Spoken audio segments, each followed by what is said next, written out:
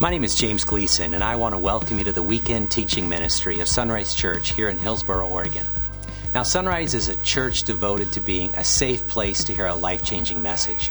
And our vision is to lead people in a growing relationship with Jesus Christ. And so every weekend we share a message of hope from God's Word, the Bible. Now, if you'd like to know more about discovering and growing in a relationship with the God who loves you, please take a moment to visit our website at www.isunrise.com. Now, from there, you can learn how to connect with the God who loves you. Then you can learn how to grow with others along the journey of life. You can learn to develop a heart to serve the least, the last, and the lost. And finally, you can learn how to lead others to know Jesus Christ on this journey of disciples making disciples. And so now I invite you to follow along with our weekend message as you discover the heartbeat of God.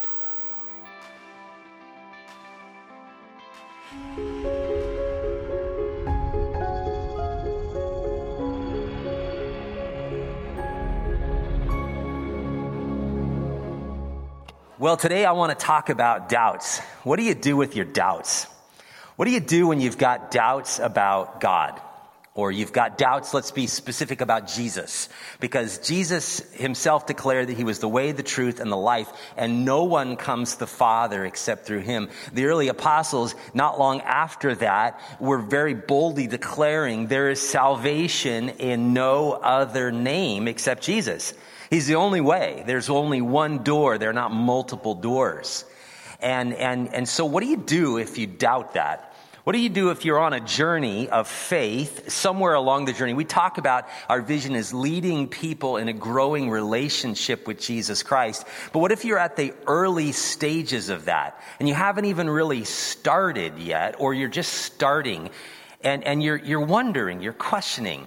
And what do you do with your doubts? And I'm not just talking about little doubts, like, how many horsemen of the apocalypse, and was it John, Paul, George, and Ringo? You know what I mean? Not these peripheral things. I'm talking about the big doubts, okay? The big doubts. Like, does God really exist? I mean, how do we know? Because he's not tangible, tactile. We can't reach out and grab him and feel him. We can't see him. How do we know Jesus is truly the Messiah, the Son of God, the Christ? I mean, after all, we are 2,000 years after the fact.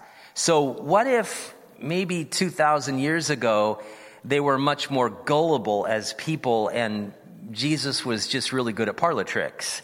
And how do we know? Because we haven't seen it ourselves, right? I mean, sure, right? We say if we could have seen the miracles, we'd believe. Okay, we say that. That's not really true, because a lot of people saw and didn't believe. But what's our thread of belief? And what if it's hampered by shreds of doubt? What do we do with our doubts? I think doubts are normal.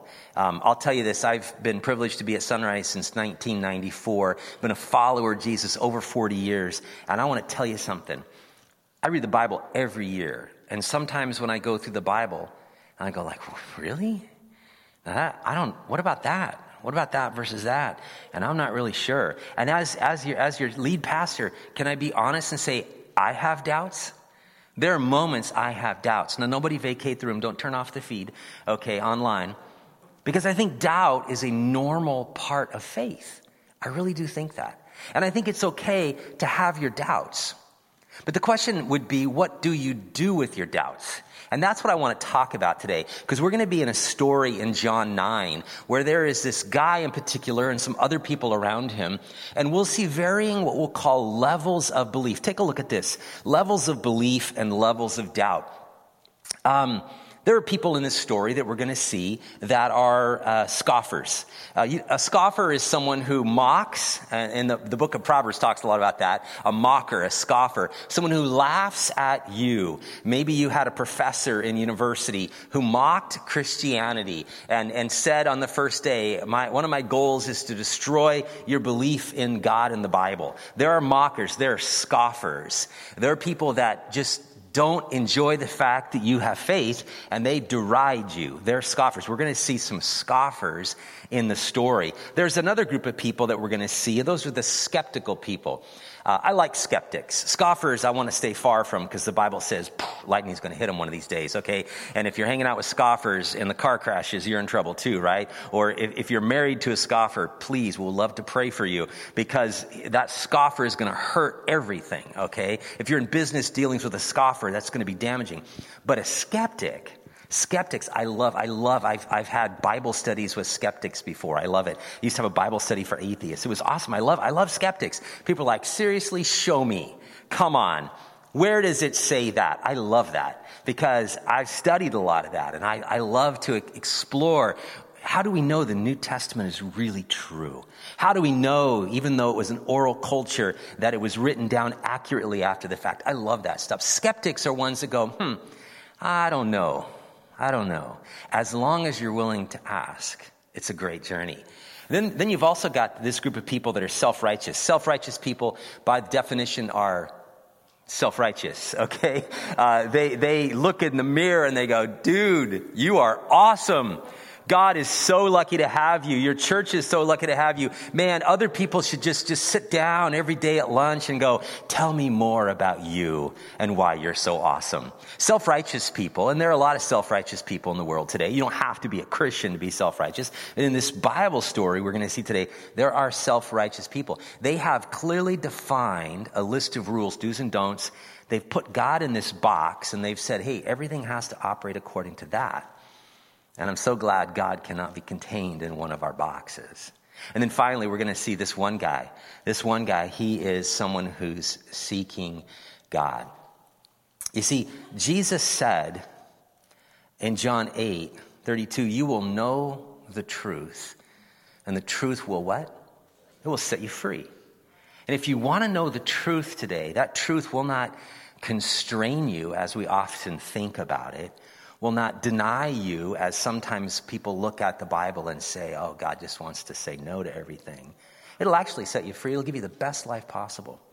And Jeremiah says this in 29. This is great. 29:13. He says that God diligently rewards those who seek him. So if you're seeking God, if you're on this journey and God is calling you and he's whispering to you and you're on a path, that's a beautiful place to be, because if you're intent on that, God shows up in a beautiful way. And we're going to see that happen in the life of a guy. Now, here's a cool question. What happens when you get in the same place, in the same room, scoffers and skeptics and self-righteous people and seeking people? What do you call that? Sunrise Church. That's what you call that. And that's just among the pastoral staff. No. Sorry. It's called life, right? That was everyday life in the world of Jesus. Even in religious Judaism, that was everyday life. There were people that scoffed at Jesus, scoffed at God showing up in the flesh. There were people that had questions. They were skeptical. There were a lot of people that were self-righteous, and there were a few people, and they were called disciples. They were the people that had been discarded by the religious people, and they followed Jesus. We're going to see all that come together. It's a beautiful place to be when we see this. And here's a man in John 9 whose life was completely turned around. So if you have a Bible, you can turn to John 9. We got our big Bible on the wall here, and if you're at home, you can see that. But John chapter 9, again, we're going to go through pretty much the whole chapter, and if we had time, this would be like 4 messages, I'm sure. But it's a beautiful story to go through and ask the question, where are you in this story? Who are you in this story? And what is your level of belief or level of doubt? And what are you going to do about it, all right?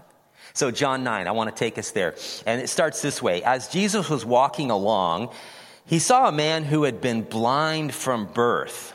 Rabbi, or teacher, his disciples asked him, why was this man born blind? Was it because of his own sins or his parents' sins? By the way, it doesn't say he was deaf. Can you imagine that? Can you imagine walking down?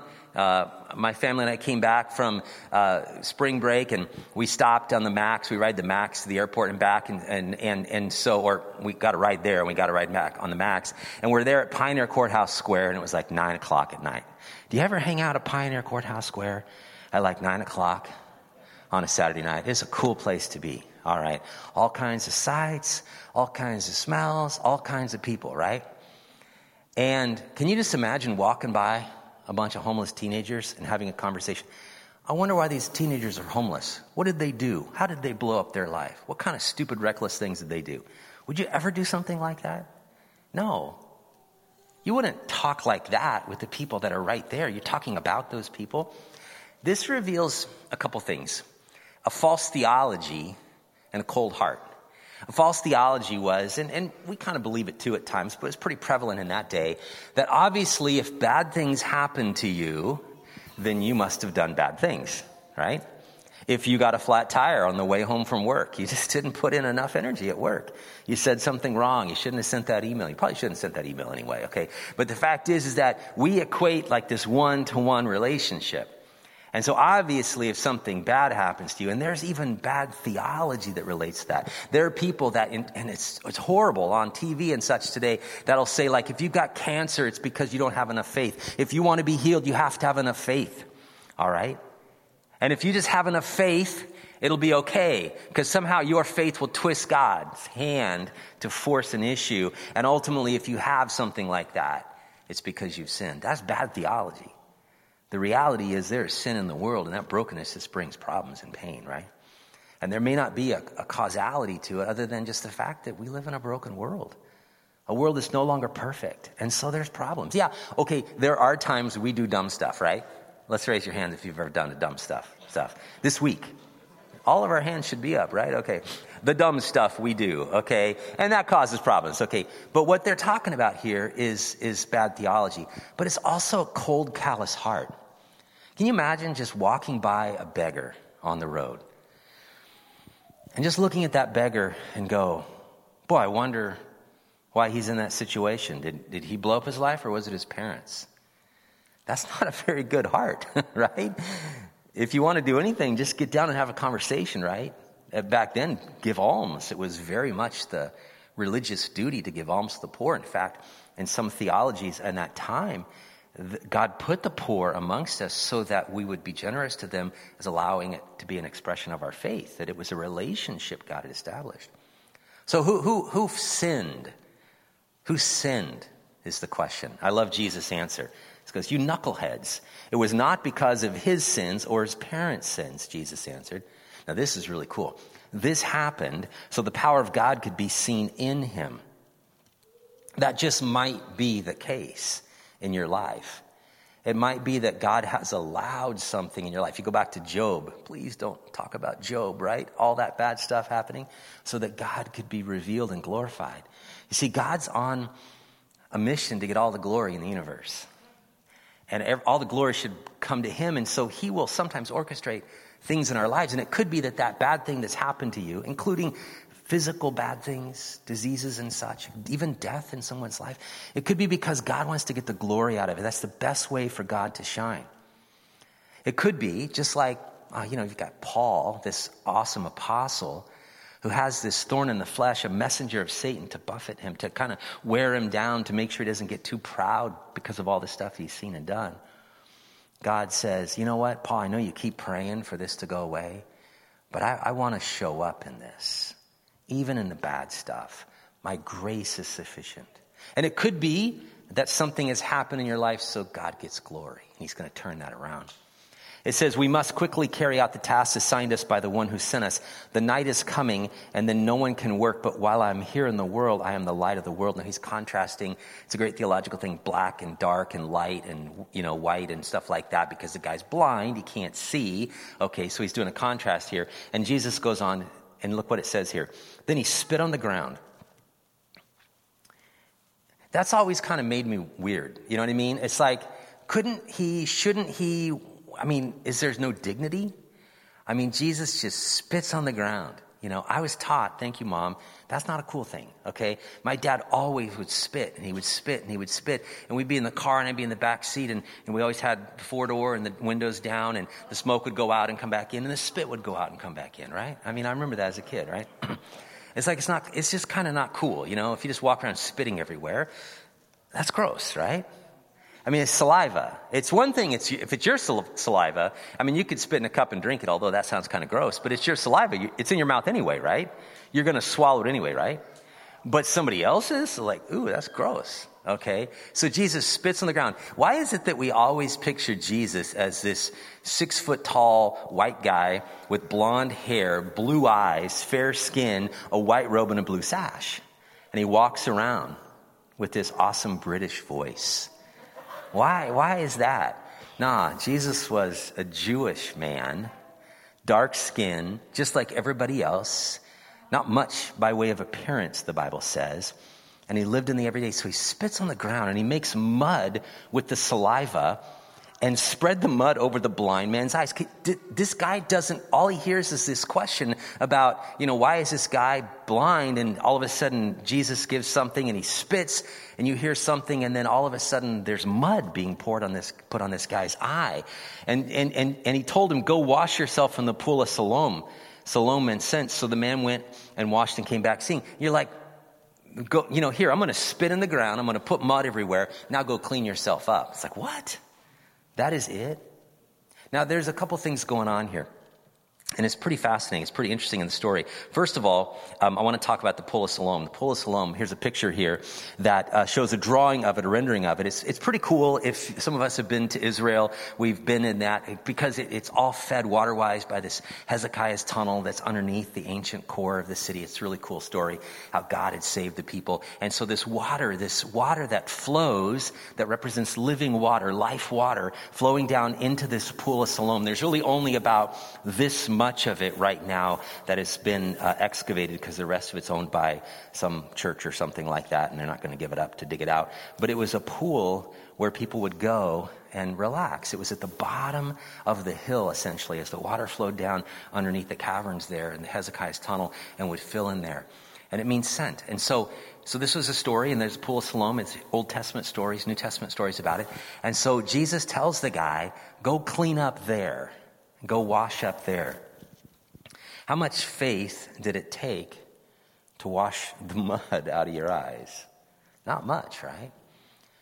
Do you even think maybe this was humiliating for the guy?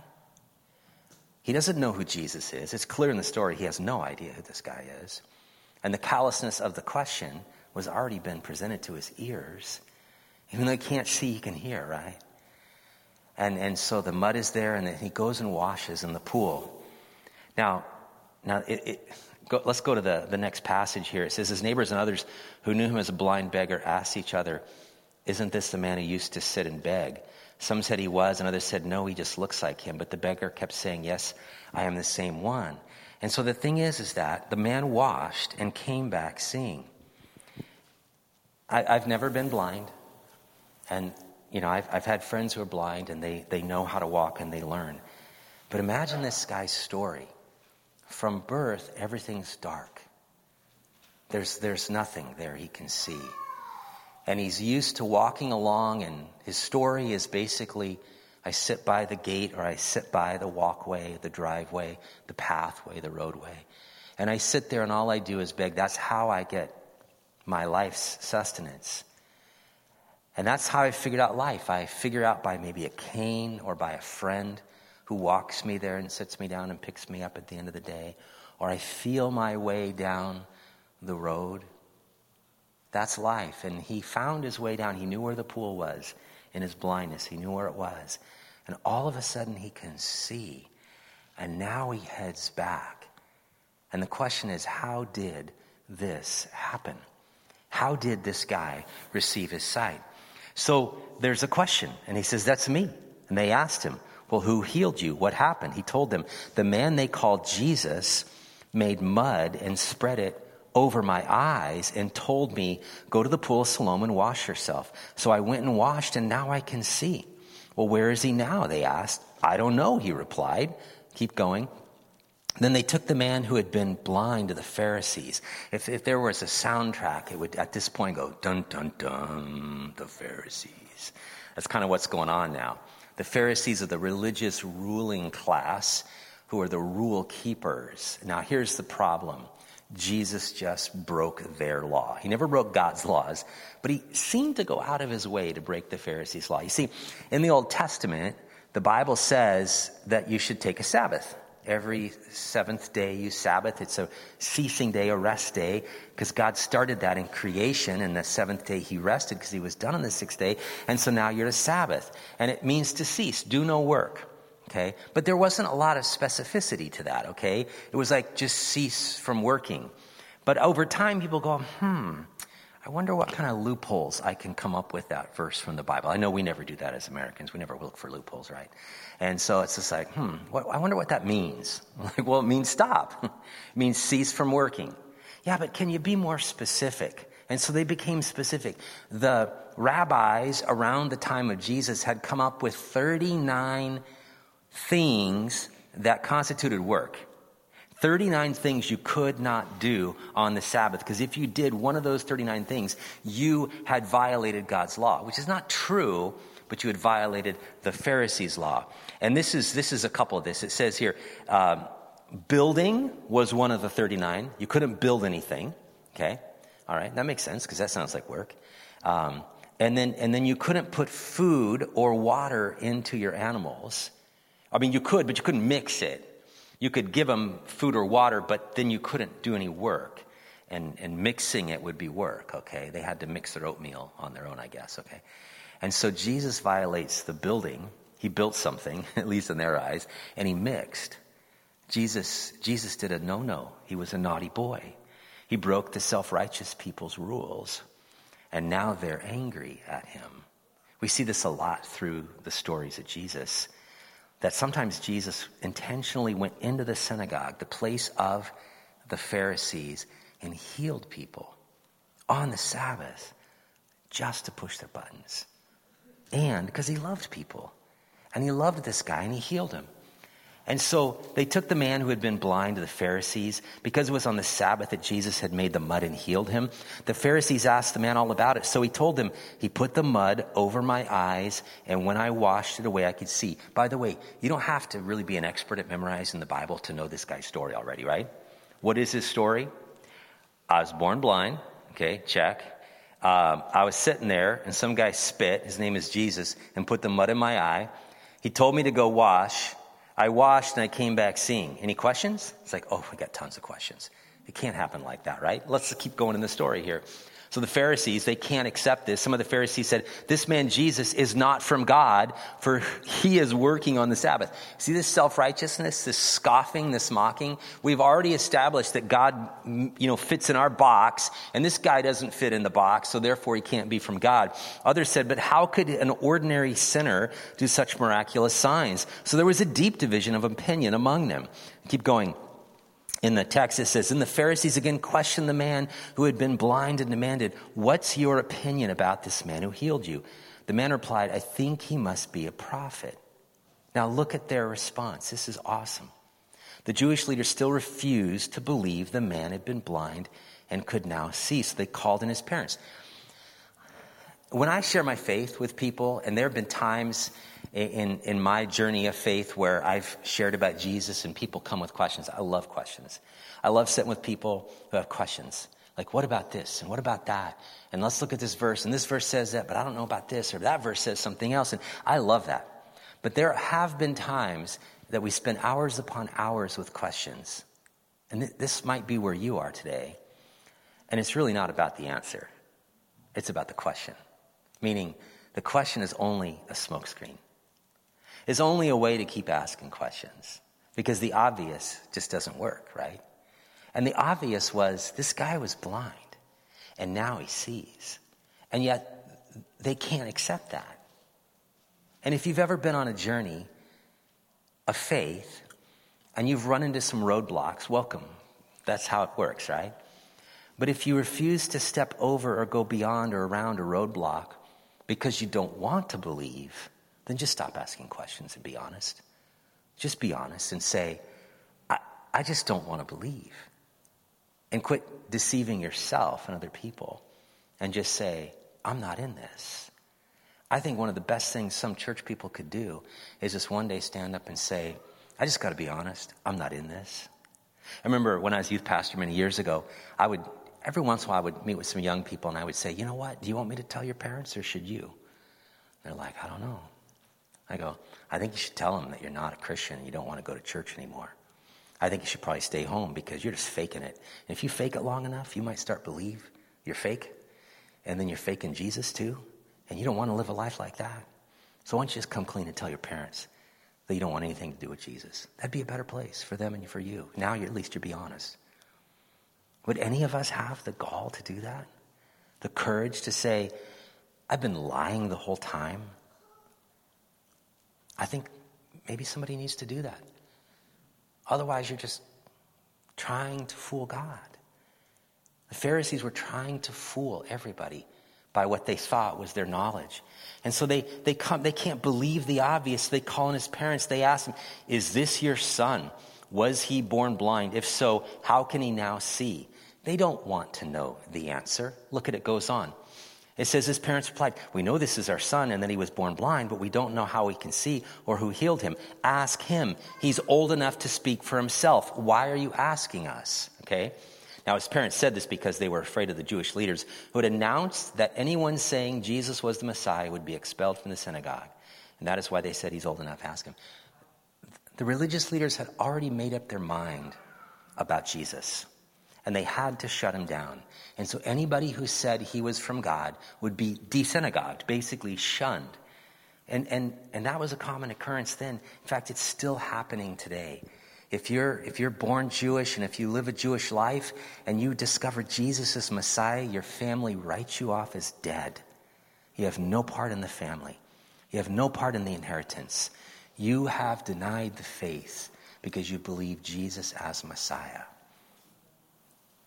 And now they're afraid. They don't want to be kicked out of their culture. They don't want to be kicked out of their community group. They don't want to be ostracized. They just don't want an opinion, right? They just don't want to make a decision because that would come back on them. Maybe that's you today. You're just kind of busy doing the church thing and the religious thing, and you just don't want to make a side your side because then you'd have to be honest about that. You have to do something about it. Well, the story goes on. So for the second time, they called in the man who had been blind and told him, God should get the glory for this. Check. That's a good thing. Because we know this man is a sinner. Their presupposition. He can't be from God. Look at this guy. I don't know whether he's a sinner, the man replied, but I know this. I was blind and now I can see. Okay. Can I just ask, what is his story again? I was what? Blind and now I see. That's it, right? That's his story. It's an easy story. That's our story. It's not as flamboyant in that way. I wasn't physically born blind, but I was spiritually blind. The Bible says that all of us are born spiritually dead. And the enemy of this world, Satan, has blinded our eyes so we can't see the truth. And only when Jesus comes and removes those blinders, gives every one of us sight, then only can we see. In fact, if you're a follower of Jesus, this is your story, literally your story. All I know is I was blind. That's the theological truth. But now I see. And that is a response to following Jesus. That it wasn't as, cool as a spit in the mud. And I remember my prayer, but, I was born blind. And now I see. That is your story. That is my story. But some people don't want to hear the story. And some people, they don't want to respect or accept the story. Keep going with this text. It says, but what did he do? They asked him. How did he heal you? Look, the man exclaimed, are you morons? No, I told you once. Didn't you listen? Why? Do you want to hear it again? Do you want to become his disciples too? That's like sticking the knife in there and just turning it a little bit. Isn't that great? I love that part of the story. This guy knows they're trying to play him. And he's not going to have anything to do with it. Why? Because he was blind and now he sees. I'll say whatever truth is going on about this because I was blind and now I see. And now they get mad. They get really mad. Look at this. It says, then they cursed him and said, you are his disciple. We are disciples of Moses. We know God spoke to Moses, but we don't even know where this man comes from. Well, that's very strange, the man replied. He healed my eyes, and yet you don't know where he comes from. What good are you, religious people? Keep going here. It says, we know that God doesn't listen to sinners, but he is ready to hear those who worship him and do his will. That's somebody who's seeking. Maybe that's you today. Maybe that's you today, that you're seeking God because he's drawing you to himself. He's going to hear you. Ever since the world began, no one has been able to open the eyes of someone born blind. If this man were not from God, he couldn't have done it. This guy apparently didn't go to theology school, but he knows a lot of good theology right here, right? All I know is I was blind and now I see, and they had to come from God, right? And then look at this. This is awesome. You were born a total sinner. Now this is literally what they say. You're an illegitimate son or a bastard in our culture and our language. That's what they call him. They cuss him out. They tried to deny his very lifeblood and his very dignity in this moment. And that's what scoffers do when they can't work it out. I've sat there with people who are far from God and on the journey and then realize they're scoffing, and all they're going to do is just throw out another sharp reply to put you in your place. You know, the reality is these guys were lost. Some of them beyond sight. Now, we do see some Pharisees eventually come to Jesus, many, in fact, in the book of Acts, even some priests. But in this moment, they have so much to lose by following Jesus because their whole system would crumble. And again, that could be you. If you said yes to Jesus today, you might lose a lot. You might lose an illicit relationship. You might lose some fancy work with money that you've been playing. You might lose a lot. Some of the great atheists of the 18th, 19th century, they were very, very honest and said, I can't receive this idea of God because it would curtail my sex life. It would force me to stop, and I don't want to stop. I'd rather go do this. You were born a total sinner, they answered. Are you trying to teach us? And they threw him out of the synagogue. Let's wrap the story up here. When Jesus heard what had happened, he found the man and asked, do you believe in the Son of Man? I love this. This is from Daniel, and it's Jesus' favorite expression for himself. It's a title he used for himself, which was revealing himself to be Messiah. He's calling himself the Messiah from Daniel. The man answered, who is he, sir? I want to believe in him. That's a seeker. That's a person who's had a change in their heart, and they want to take the next step. You have seen him, Jesus said, and he is speaking to you. He's declaring himself to be Messiah. Again, if anybody ever says, well, Jesus never claimed to be God, he did a lot. And here's an example of it right now in their culture. And then it closes with this. Yes, Lord, I believe, the man said, and he worshiped Jesus. He fell down before Jesus. To worship in the Old Testament language means to bend your knee. And that's what it means to worship, is to bow down before him. That is a beautiful picture of worshiping God, to bow down before him. And this man worshiped Jesus, and Jesus told him, I entered this world to render judgment, to give sight to the blind, and to show those who think they see that they're blind. Now, there's a couple more verses in this one, but I just want to, kind of draw to a close this story. We'll wrap it up with this. You're either blind or you can see. That's it. And if you're blind, the Bible says it's just because you were born blind. Everybody spiritually is born blind. Everybody spiritually is born dead. That's just the reality. Only through Jesus can you receive sight. Only through Jesus can you receive true life, spiritual life. And only when you encounter him and say yes to him will that happen to you. That's just the reality.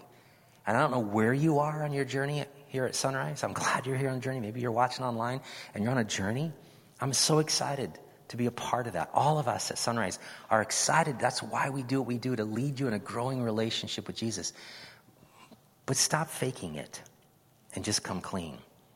I mean, where are you in the story? I mean, look at this levels of belief and levels of doubt here. Are you scoffing? Okay. Maybe secretly scoffing. You're here. On the outside you look fine, but on the inside you're scoffing, you're mocking. Are you skeptical? Are you self-righteous? Are you seeking? Just be honest, because there's a step for each one of us. In fact, here's what I would say. Three thoughts for you today. A journey of doubt to a journey of belief. Number one, believe what you see. If God's doing something in your life, if God's doing something around you in other people's lives, just take it for what it is. It might just be a small thread that you begin to pull on, but have enough courage and boldness to pull on the thread of faith, because it will lead you to a beautiful place. Just believe what you see in front of you. This guy was blind and now he could see. They didn't want to believe that. They didn't want to pull on that thread.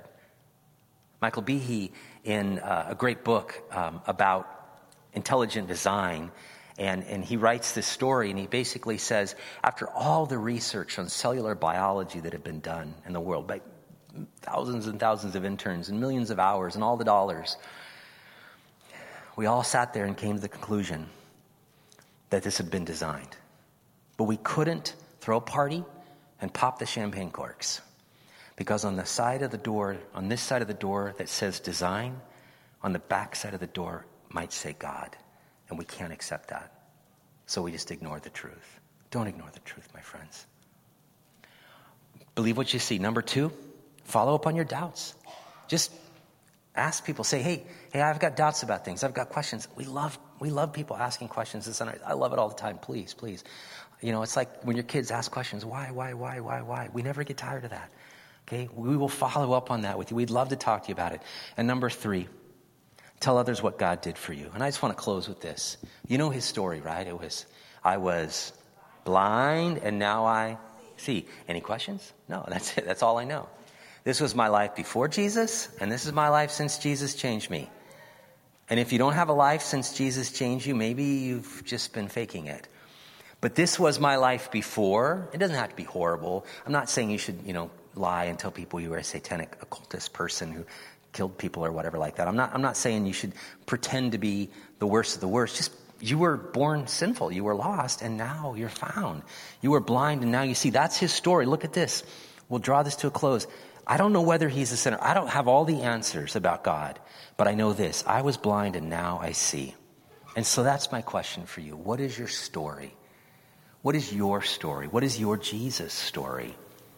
What is your story about what God has done in your life? And are you willing to tell people about it? Even if it's very simple. All I know is I was blind, but now I see.